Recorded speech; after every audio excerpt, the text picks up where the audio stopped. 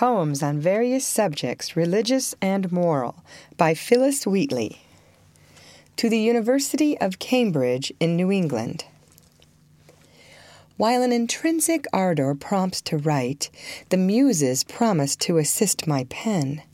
'Twas not long since I left my native shore, the land of errors and Egyptian gloom. Father of mercy, 'twas thy gracious hand brought me in safety from those dark abodes.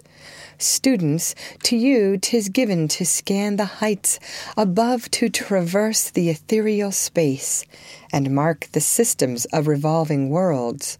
Still more, ye sons of science, ye receive the blissful news by messengers from heaven, how Jesus' blood for your redemption flows.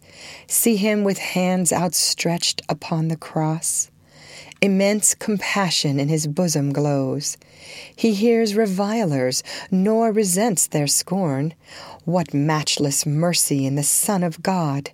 When the whole human race by sin had fallen, he deigned to die that they might rise again, and share with him in the sublimest skies, life without death and glory without end.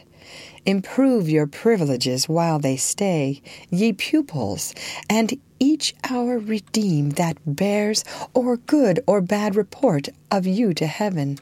Let sin, that baneful evil to the soul, by you be shunned, nor once remit your guard. Suppress the deadly serpent in its egg. Ye blooming plants of human race divine, an Ethiop tells you 'tis your greatest foe. Its transient sweetness turns to endless pain, and in immense perdition sinks the soul. The end. Read by Lorraine Montgomery for Lit2Go on the web at fcit.usf.edu.